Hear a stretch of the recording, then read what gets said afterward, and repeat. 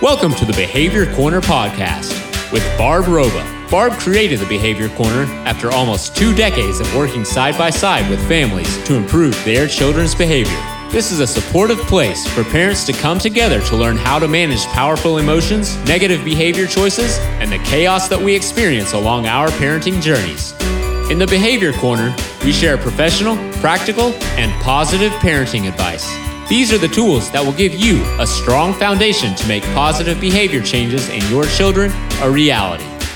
Get ready, this is going to be great. Welcome to this week's episode of the Behavior Corner. We are talking about something that is near and dear to a lot of parents' hearts, and that something is emotions. Everyone has emotions, and we're just not talking about the happy, sad, mad, glad emotions that we hear most frequently when we're talking about teaching our kids about their feelings. Oh, no. We are talking about a flood of powerful emotions. And what do we do with that? How do we teach our kids to handle that? That's what we're talking about today. We're talking about those emotions flooding in and causing chaotic situations in our home and within our children. What in the world are we going to do with that? That's exactly what we're going to get to today in the Behavior Corner during this podcast. So here we are. I'm sure you can picture it because I know I've been there several times with my own kids. Something trivial goes wrong, and I pause a little bit when I say trivial, because it's trivial to you and I, but it's the whole world to our kids. So check this example out. You pack a snack to go to the playground, and you pack goldfish crackers, but your child was expecting fruit snacks. What's going to happen? Well, they may take the goldfish, have their snack, and carry on. They may decide they don't want the goldfish and just return to playing. But if your kids have ever been down this road like my kids have several times, the whining is going to start. The tears are going to come. The yelling is going to happen. I wanted fruit snacks, right? Some of you have even experienced hitting behaviors. The screams that come from tantrums and meltdowns. You know what I'm talking about. We consider this as adults irrational behavior. Holy cow, what just happened? I thought I was doing a good job bringing those goldfish crackers. Guess I should have brought the fruit snacks. On the flip side, though, man, my child is so ungrateful. They should be happy I brought them goldfish crackers. All these different thoughts could go through our mind as a parent. We know that something simple that goes wrong in our kids' lives could easily be transformed into chaos. And you know, the other thing we know is that this isn't just with very young kids who are playing with their friends at the playground in the middle of the day and who are eating their snack. You know, the preschoolers. This even happens with school-age kids. We see this a lot. Something doesn't go their way and it ruins everything in their mind. So why is this? I'm going to tell you. Our kids are learning how to be able to handle their emotions. They're learning how to do this. And you know what? They may be able to handle one emotion. They might be able to handle feeling disappointed about something. But what happens when those emotions become complex? Maybe there's 2 emotions. They're jealous and they're angry. What do they do with that? What if we add in their sadness? Man, those are 3 very powerful emotions. Do you think your kids could regulate themselves enough to be in control, to handle those situations, to cope with what's going on? without having a blowout? I don't know. I guess only you know that answer.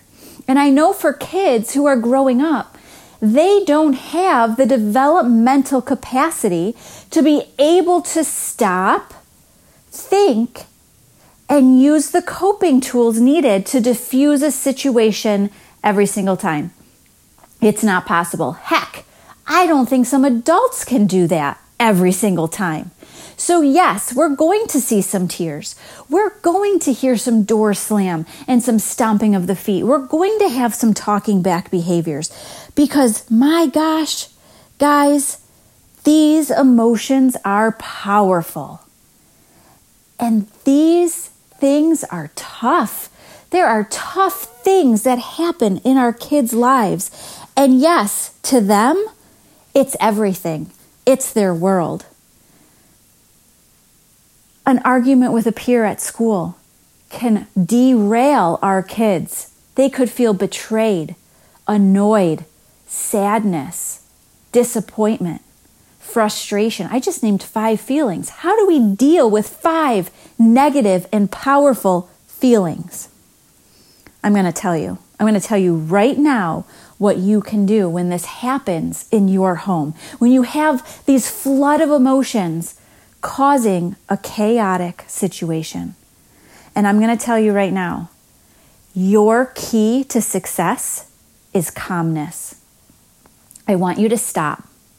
Just stop yourself, even if it's for a second, while your child is spewing at you. Because sometimes, guys, that's the point we're at.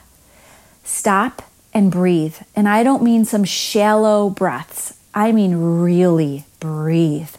Take a deep breath and hold it for 2 seconds, maybe 3, and let it go. You're going to feel a physical response in your body of calmness. Is it going to be complete calmness? No, silly. Your child is in chaos. But it is going to help your brain function a little bit better. It's going to help your body feel a little bit more relaxed. And go ahead and take that second breath when this is happening. Because in order to help your child, you need to portray calmness, which also translates into safety. And I got this. I'm here to support you. Calmness is the key. So along with that key, you need a little magic. Let me tell you about that magic. That magic comes when you can plan for these meltdown times. This is where emotional regulation, the ability to handle these powerful emotions and make good choices, this is where it begins. Because when we can plan for these times of chaos and stress, we can be preventative and we can avoid it. So let's build what we need. I want you to keep in mind that every child is specific. They're unique. Different things work for different people.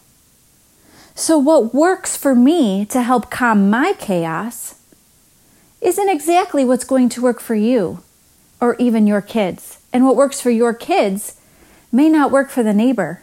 In fact, what works for your oldest child may not work for your youngest child, and vice versa. That is to be expected. One thing that we all have in common, though, life doesn't always go our way. And we need to be able to have the tools in place to handle that. For us adults, those tools commonly look like a trusted person to talk to, exercising, taking a warm bubble bath, reading a book. Those are some healthy coping tools that adults commonly use. Well, what about kids? I recommend when you're trying to teach your kids to use coping tools, that they're things that your kids like, that meet their needs. And let's start with the sensory area. So much of what goes on in our children's lives happen around their senses, whether they're seeing things, hearing things, feeling things, smelling things, and taste is the last one. Sometimes we're getting negative input from our senses, which is causing us to enter into chaos mode or to be triggered, as I like to say. And I hope that it isn't a true chaotic event that happens to your child. Hopefully it's a minor upset that can be handled, because I'm going to tell you, when kids enter into true chaos, true meltdown phase, you got to let that ride, guys. You will not be able to rationalize with your kids when they're in true meltdown or chaos phase. That's because their brain goes offline, so to say. Their ability to reason and process is now in crisis mode. It is not working. I went to a conference recently, and I learned that it takes 29 minutes. 29, 29, guys. 29 minutes for the human brain to recover from a crisis or meltdown situation, to be able to make rational and logical decisions. So when all of this blows up and you're staying calm, give it some time. Give it some time before you start to remind your kids of those tools that we're about to go over right now.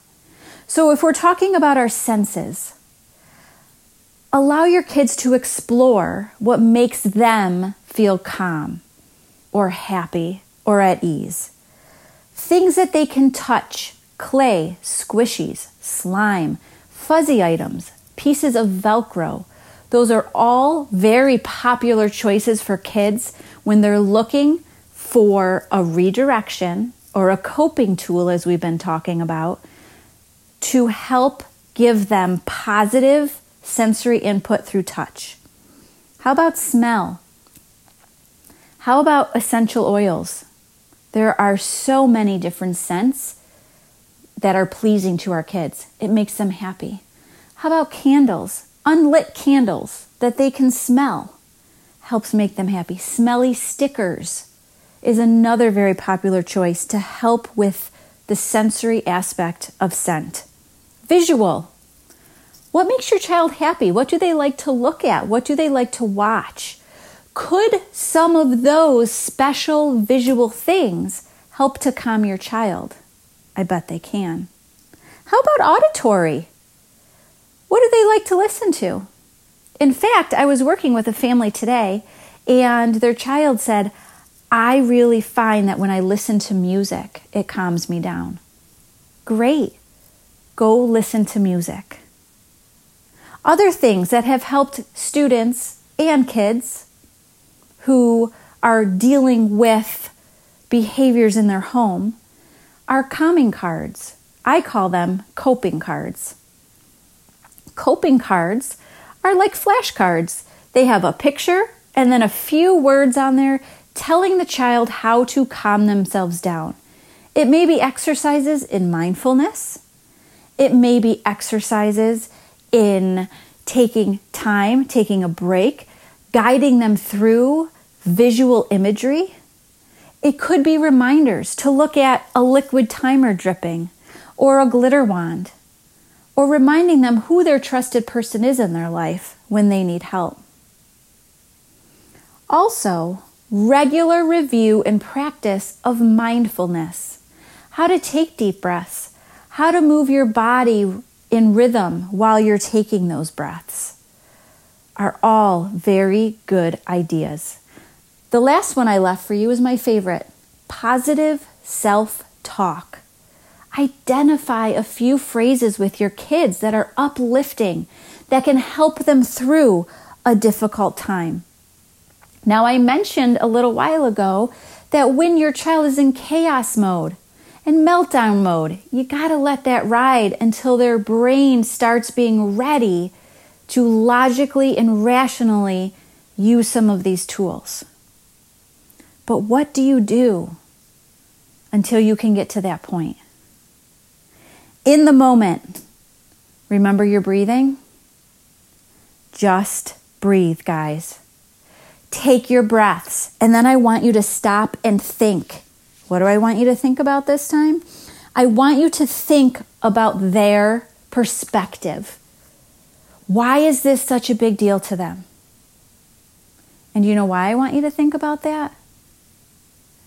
because it builds your empathy to understand them and meet them where they're at.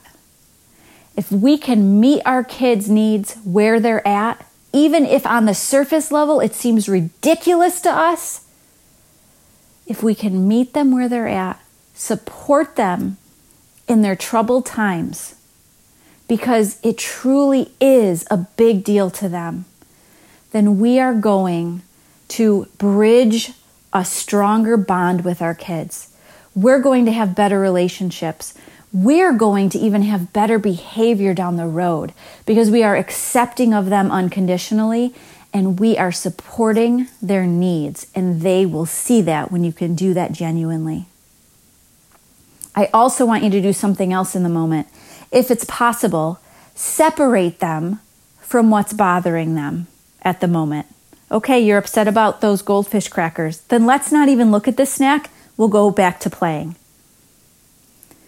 If you're able to, give your child a choice. Okay, let's not look at those goldfish crackers. Let's go back to playing, or we could go home and get fruit snacks. Now remember, if they're in that meltdown and crisis mode, you're going to have to make the decision for them and follow through with that until they're able to think rationally on that. When you start seeing them recover, offer the calming tools and work through the steps of how to use the tools. Now, how are they going to know how to work through the steps? I'm going to tell you. And this last step that you can keep in mind to try to avoid that flood of powerful emotions coming in is to plan and practice. Plan and practice. Do this when your child is calm. Do this after that 29-minute time when their brain has recovered and they're ready to process with you what happened. Plan for better choices in the future when they become upset. Plan for that. How do you plan for it? You have meaningful conversations. Even if your child is very young, you can have simple conversations. I see you got very upset. The next time you feel your body getting upset, this is what we can do. And give them, 2 or 3 choices from that list I just gave to you a few minutes ago, and have them pick something out that they like. And practice with it. Say to them, if you start becoming upset with your older sibling or with the snack I packed you, what could we do to help calm you down? And let's say that they pick a glitter wand to look at. Great, we're going to take this glitter wand with us, and this is how we're going to use it if we ever need it, and practice with them while they're calm. So why is that so important? Why not just throw tools at them in the heat of the moment? It's that stinking brain again. When they're calm, the front part of their brain, we call that the prefrontal cortex, is ready to learn and to use some positive tools when they're calm. When they are offline and in chaos, that is not a possibility for their brain.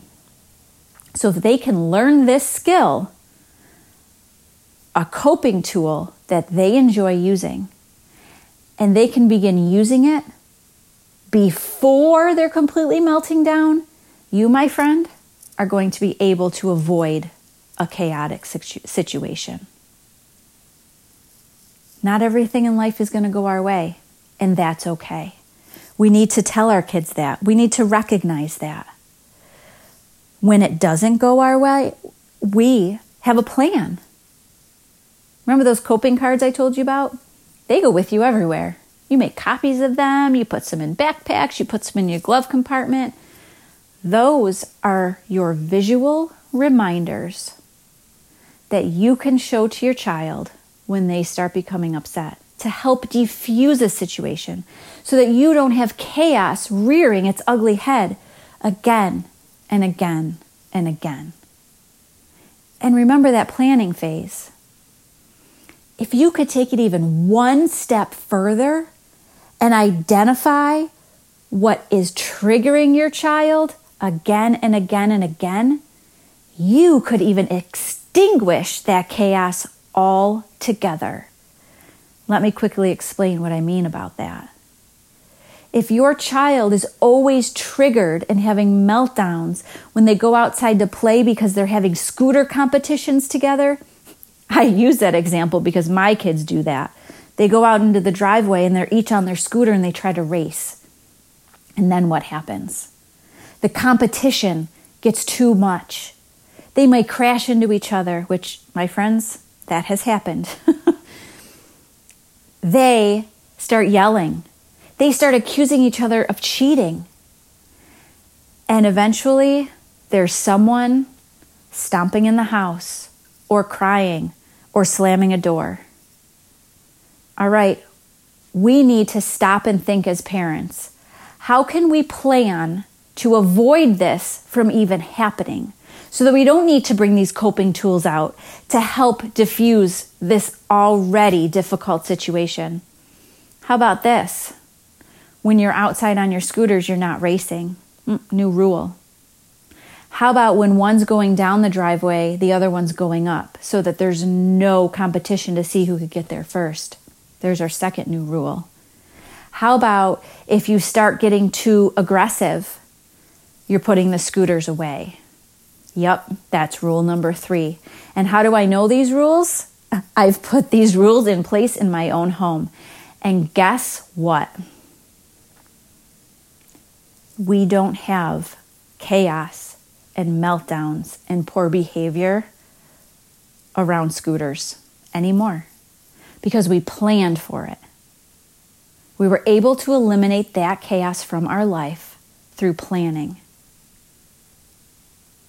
You got this, guys. You can do it.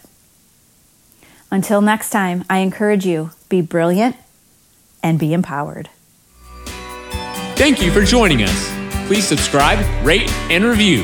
Come and visit us on our other social media platforms, including our fan page found on Facebook, Behavior Corner LLC, and our amazing closed group where even more goodness happens at Raising Kids, Behavior Solutions That Work.